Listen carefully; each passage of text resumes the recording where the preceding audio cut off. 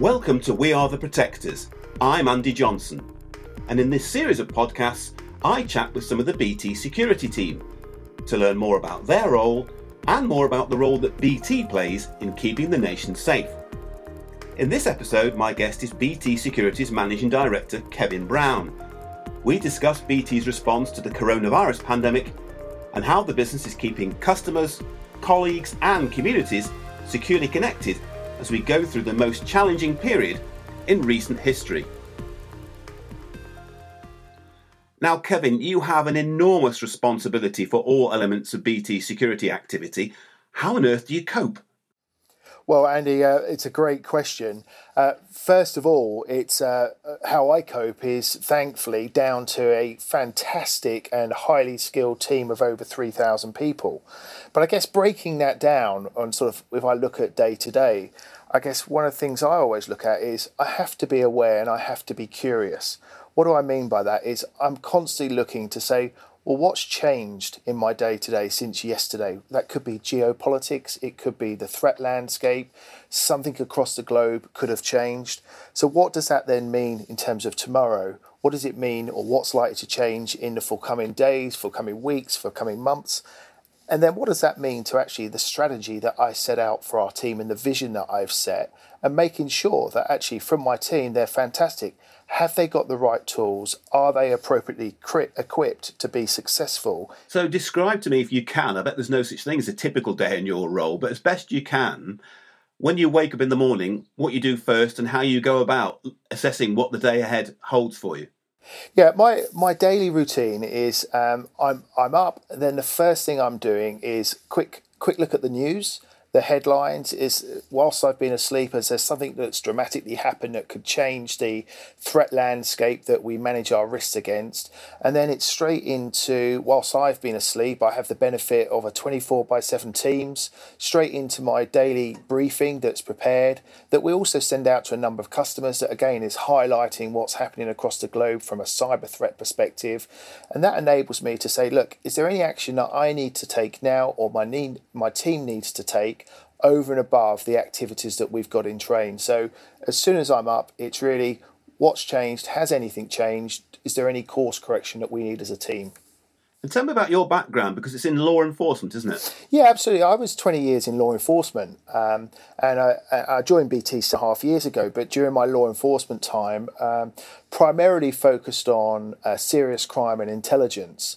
Quite wide-ranging, but dealing with the most complex of matters. And that's where I guess I got a bit of an insight as to BT and the role that they play, not just as a business, but the role they play in supporting the UK and in sort of a systemic part of the protection of the UK. And how did you find the difference moving from law enforcement into working for BT? It was, I found the transition very easy. I was a little bit nervous, and I'm sure many people who have made that hop where you've been 20 years working in one sector and some refer to sort of jumping to the other side. Yeah. But what I found and what the synergy I found with BT is actually it was about the core objective of BT was to support its customers against, particularly in security, against those that want to commit crime in effect, that want to stop you having the connections or the access to the technology that may be out there. So it was a pretty seamless transition, but that was also because of BT itself, and it really makes you feel welcome and really helps with the transition. So whilst I transition from the police and law enforcement into BT, we take many people from military and the armed services, so that the armed forces, so that actually there is a smooth path. So whether you're transitioning from public sector or your private sector to private sector, there's a real focus on making sure that the entry into BT is as smooth as it possibly can be. You're listening to BT's We Are the Protectors podcast. Get in the know about cybersecurity in this series of interviews with some of BT's senior security team.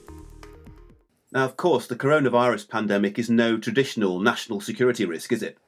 It's I think an unprecedented risk in so many levels. I think it's fair to say. And what particular challenges has it posed? I think when you look at the pandemic and the coronavirus, it's posed many risks in which I'll go through, but also I think it's given such an opportunity for organisations, individuals to change their working practice, change their lives. But where we look at the pandemic in itself, first of all, sadly, you have to look at the criminal element, and I'm sure that we've all seen in the papers there are those that are trying to take advantage of people's vulnerabilities, people's trust, perhaps that they give in an email coming through. So we've seen a significant surge of phishing. This is where there may be an email that purports to be from a charity or from the government, asking for information, but criminals are trying to seek your personal information or trying to seek money from you. At the same time, as we've seen a massive change of people working in offices to now working in their houses, and their requirement on connectivity from your house into your business through your most people work laptop, criminals have tried to target that secure connectivity that's called a VPN, a virtual private network, that gives you an element of security from your laptop back into your office estate. So people have been trying to target that. But in terms of more broadly, I think it's given people the opportunity to sort of step back and say, well, actually, yes, I've been travelling to that office or I've been travelling to that face-to-face meeting for some time, but actually I've been able to operate in the same way, to the same level, provide the same service, and I've been able to cut out that travelling, and I've been using some of the many collaboration tools that are available to everybody. Now, you've said, of course, we've seen particular challenges that this has presented from criminals, and we've heard, haven't we, from the UK's National Cybersecurity Agency and their US counterparts. If you said there's been a large-scale password spraying campaign against healthcare bodies and medical research organisations, something that you, I'm sure, are more than well aware of. Yeah, absolutely. It's if you look at every front, really, there has been a significant increase, and sadly targeting sort of healthcare, the sort of biochemical industry, where it is about trying to access, trying to leverage the moment for I guess very sad times of can they almost enact another WannaCry at a time of desperation where everybody is so reliant on healthcare services. But what we have seen is, certainly from the UK, is a massive response by the likes of the NCSC to protect the NHS, also to raise awareness of our consumers as to what harm is out there. And for ourselves, actually, the role we play in a society in the UK and across the globe means that we do get involved in stuff to raise the awareness. We do see it as part of our responsibility to make sure that consumers are aware of the risks. And one of the things we have done, in addition to working jointly with the National Cybersecurity Centre on some information, we've also joined a partnership with ITV and come out with our top tech tips, where we have a number of our sort of BT Sport celebrities who are actually turning their hand to offering some basic advice during primetime telly to help people better navigate the cyber threats and use the technology safely. You're also a member, aren't you, of the World Economic Forum project to tackle cybercrime. I imagine that's been ramped up considerably since the pandemic struck. Yeah, through the World Economic Forum and the Cybercrime Centre, it's quite a unique platform where you can gather key industries together with shared objectives. And certainly last year I started and I lead a project which is trying to raise the standards, international standards, across telecommunication countries across the globe. And that's really where in the UK, BT was the first, and in fact the first globally, to form a very strong partnership with the National Cybersecurity Centre to try and take some of the sort of the more volumetric attacks out of the system before they landed with consumer homes. We call it active cyber defence. And with the World Economic Forum, it's been a good neutral stage to try and encourage other businesses to join similar partnerships with their own governments. But ultimately what we're doing on a global stage then is raising the bar to entry for cyber criminals. So we're making it more difficult, we're adding more risk. And if people want to commit criminality, they know that there is a chance now, a higher risk that they're going to get caught. And we continue to support the World Economic Forum on that initiative and indeed a number of others. Take me back to when you first heard about this pandemic. What were your immediate thoughts? Actually, it was one of calmness, believe it or not. And I guess this is where 20 years of policing sort of comes in, to say that there is something that is likely to land with us that we've never experienced and hopefully will never experience again in due course. But recognising this was not a time to panic, this was a time to now draw back on the playbooks that we had as organisation, indeed many of our customers, to recognise that we have business continuity plans that we've put a lot of time, we've rehearsed, we've tested, planning for scenarios such as this. I'll be honest, not on the scale. But then more importantly, this was a time to make sure that both myself and my leadership team, we were very conscious of the new demands that would be placed on us as leaders. And certainly this was the time where leadership was going to be absolutely critical. You're listening to BT's We Are the Protectors podcast. Get in the know about cybersecurity in this series of interviews with some of BT's senior security team. It's interesting, isn't it? Because I'm sure, obviously, huge organisations like BT, as you say, are well versed in trying to practice for extreme situations, but you've never faced anything like this. So it's all very well rehearsing, isn't it? And then you're faced with the real deal. How does that change you? Yeah, I think you're absolutely right. We spend a lot of time rehearsing and what we call the black swan exercises. We test many scenarios and we come up with playbooks and business continuity plans. But we also recognise that those plans are not encompassing of every type of pandemic or every type of situation. Therefore, it's recognising that you have the basics that will be in there. Then, through your leadership, being very transparent, recognising that you have skills across the organisation. So it's how you then channel to say, look, we have the plans, this is the direction that we're having, but being very open to people who may be able to help or may be able to offer feedback that says, well, that course is not quite right, or have you considered this way? And at the same time, really leveraging strong relationships, not just across the industry, but on this case, recognising there were sort of country-specific regulations and asks from governments which changed country by country. So making sure that all of those relationships, all of those collaborations really played a part in making sure that the response to the pandemic was one that, where possible, you had the best holistic view and you're able to make informed decisions. Without betraying any confidences, how far up do your connections go? I mean, you are working, obviously, as you say, with governments around the world. Yeah, absolutely. I think the thing to recognise, in the UK, we're a critical national infrastructure provider. And outside of the UK, we're one of the largest providers of connectivity for many organisations. So therefore, our global role is of the utmost importance to everyone. And whilst there may be many organisations that haven't been able to function because of the pandemic or requirements to work differently, that's not something that's ever been on the cards for us. We have to. And our ability to connect and protect customers and governments cannot waver at all. So in terms of our reach, absolutely in the UK was sort of direct relationships with the government in every level because of the importance of keeping the country connected during this most challenging time, and then likewise in other governments as well, making sure that key industries, key governments could continue to function. Of course, you have such a range and scope of different customers and clients. How have you made sure that their needs are met in such unprecedented times? So I think the first thing to sort of recognise is throughout this pandemic, right from the start, our staff have been front and centre of our thinking. And therefore, whilst there is a temptation to say, yes, at all costs, we've got to continue with that service, all cost doesn't count. All cost doesn't come into it. It's our staff first and foremost. And that means that there have been times where we've had to deliver services in a different way, more remotely, and our customers have been very receptive.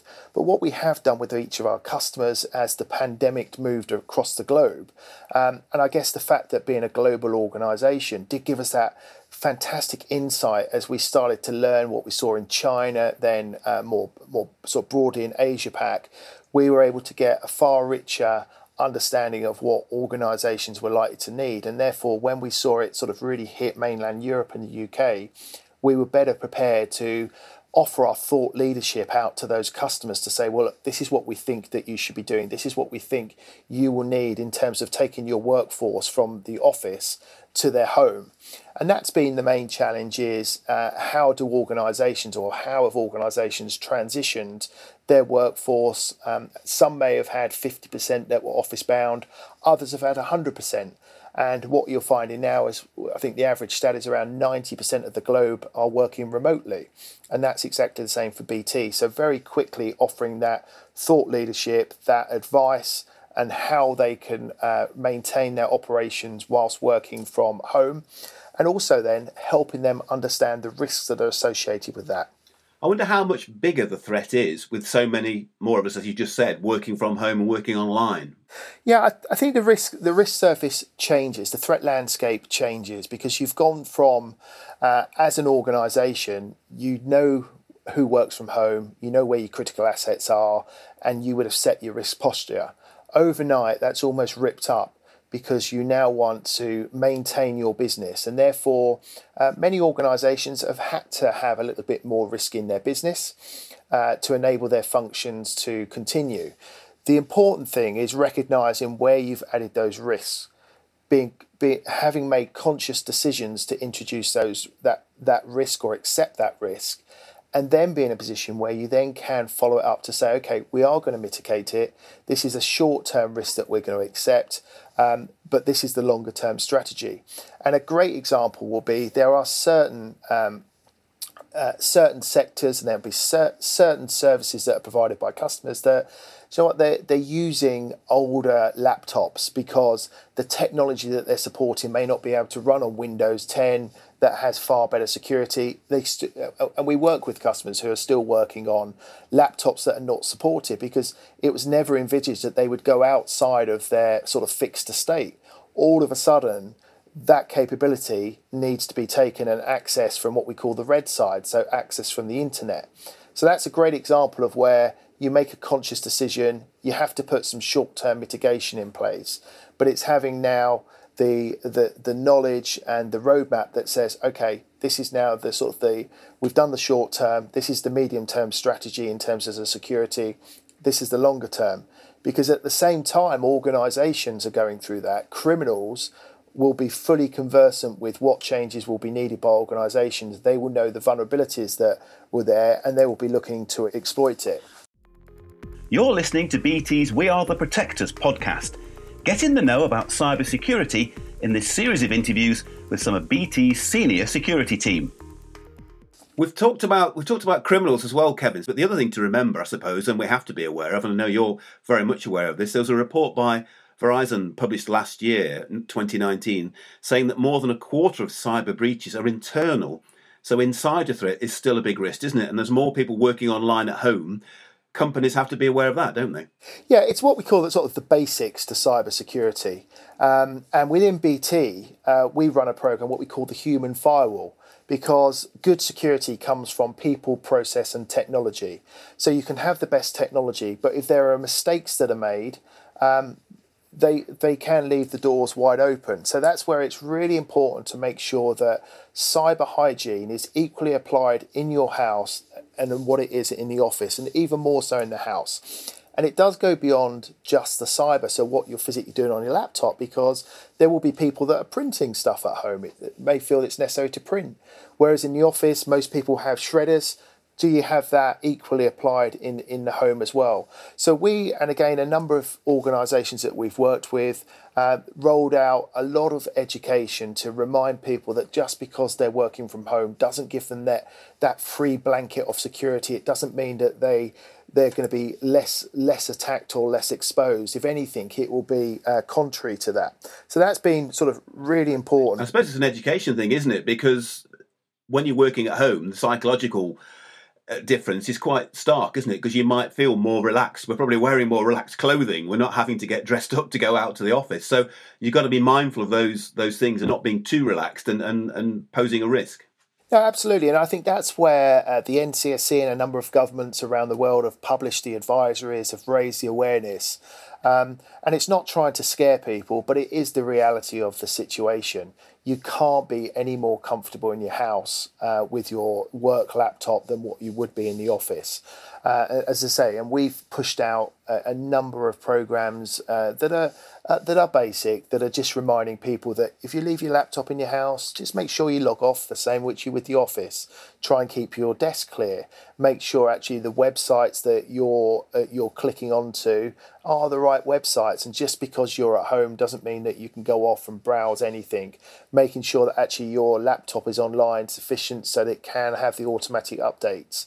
And it's been good to see actually a lot of organisations now have really pushed out the awareness as the weeks have progressed that people work from home, and as we sit here now, we're planning for a number of more weeks working from home as well. And so critically, as people have been told about social distancing and keeping to wash their hands, their cyber hygiene is just as important. Yeah, absolutely. I think that's a great analogy, really. Everybody will have heard and will probably have paid attention to wash your hands and sing a song at the same time, equally apply to what you do with your work laptop. And I think it's a case of, and certainly the discussions I've had with my team, is you have to build your patterns up and you have to build that good discipline in your house of your working environment so it doesn't all become blurred. And your own personal risk appetite for where you use your own devices, it may be different to what you apply at work. Now's the time where you have to apply sort of equal thought to both. And of course, with something like this, something that's impacted the globe, there's been a number of conspiracy theories floating around, including the 5G phone masts, etc., etc. I wonder how you deal with those as an organisation and what impact they might have on your day-to-day work. Well, I think, first of all, let's be clear, there is no linkages between 5G and the virus. And it's pretty sad that whilst sort of the teams have been heavily occupied with keeping our customers, keeping our governments connected, keeping our staff safe, we then have this added burden of the conspiracy theories, which I think really brings to the forefront of how disinformation can lead to physical attacks and significant damage to not just our network but other networks. We as ourselves have dealt with over 40 incidents now of either physical damage to parts of our network, people and engineers that are out there that they're taking risks themselves to keep the country connected, yet they're being spat at, they've been assaulted, and it's really not acceptable whatsoever.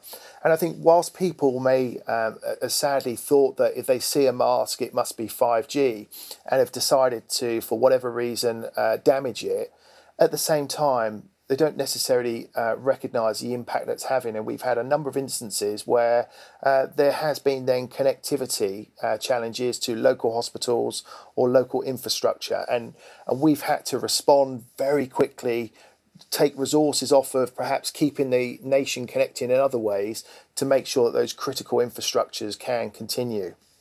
So it's clear that these kind of attacks have had a real impact on potential life-threatening situations if hospitals could be damaged or threatened. Absolutely, it's sort of mindless acts against a conspiracy theory that's not backed by any science or anyone with any credibility. But what I will say is our relationship with UK government has really come to the forefront here, and I think UK government recognised at an early stage how serious this was, as did policing, the National Crime Agency taking the lead to ensure that the right response was taken, that I could be in a position where we could reassure our staff that hopefully they were not going to be attacked, that the police were investigating it on a very serious nature and all incidents would be treated with extreme seriousness. But it's been a massive labour-intensive area of work to course correct and make sure that our staff were not unnecessarily attacked. Well, not unnecessarily, but just not attacked full stop. And of course, you've already mentioned you've got 3,000 people working in the BT security team. You've got to look after their well-being and their health in this time of national and global crisis. Yeah, and it's not just the 3,000. If we look across BT, over 100,000 employees. So it's making sure that their safety and mental well-being is at the forefront of everything that we're doing. And whilst you plan your pandemic plans will talk about the steps that you deal with, there wasn't a chapter in R1 that says, well, during the pandemic, this is how you deal with your engineers that are out there keeping the country connected when they're being assaulted by mindless acts because of conspiracy theories. So that's one of the ways in which we have to very quickly shift and make sure that we have the right plans. But coming back to the staff and the teams that I have, safety at the forefront, so making sure that we understand the guidance that comes from the governments in whatever country it may be, that where people have to be in the actual work environment, in the office, that we have the right elements of social distancing, cleaning, safeguards, that they feel comfortable. But the actual resources that are still in buildings, really the minimum that it has to be. And that's part of our critical national infrastructure protection work. You're listening to BT's We Are the Protectors podcast. Get in the know about cybersecurity in this series of interviews with some of BT's senior security team. I know we're still in the middle of this and hopefully things are starting to get better, but I wonder what lessons you think we will learn, and certainly you will learn in your role, when we look back on what's happened. I think one of the lessons we've learned is it's recognised that there's not a playbook for every situation. It's recognised the need to be agile, recognised the need to work very collaboratively with other organisations, in some ways with your competitors, so that actually where you have a shared objective, certainly in the UK, of keeping the nation connected, some of those traditional business barriers may be put to one side. And I think that's one of the sort of the main takeaways is collaboration in many forms, but then also recognising that technology has a far bigger role to play in keeping the globe connected. And I'm sure that many of us now, including myself, I won't be doing the travelling that I've done previously in previous years around the world, because actually using the collaboration tools of Teams or other tools that are available out there, you can have just as much engagement. You can still have that same level of conversation with a customer or a colleague versus the face-to-face. So I think there will be significant adjustments once the restrictions start to be lifted. We've talked about the importance of your team. I wonder how you maintain the talent pool. Yeah, it's first of all, it's sort of an ever-challenging role. I think I look at it to say it's not so much as maintaining the sort of the talent, the talent pipeline, but it's making sure that the visibility of what we do is understood by various audiences. And what do I mean by that? I go back to when I first walked through the doors of BT, and one of the reasons I sort of moved to BT, in some ways, was a bit of curiosity and the opportunity. And there is so much available from within BT, and therefore it's making sure that people know the role that BT and BT Security plays in protecting the UK, protecting many of our multinational customers, and therefore being able to recognise that it's not just a job, it's more than a job. You're making a difference day in, day out. And being able to give that visibility to those that are considering a career in cybersecurity, give that visibility inside BT, I think really helps.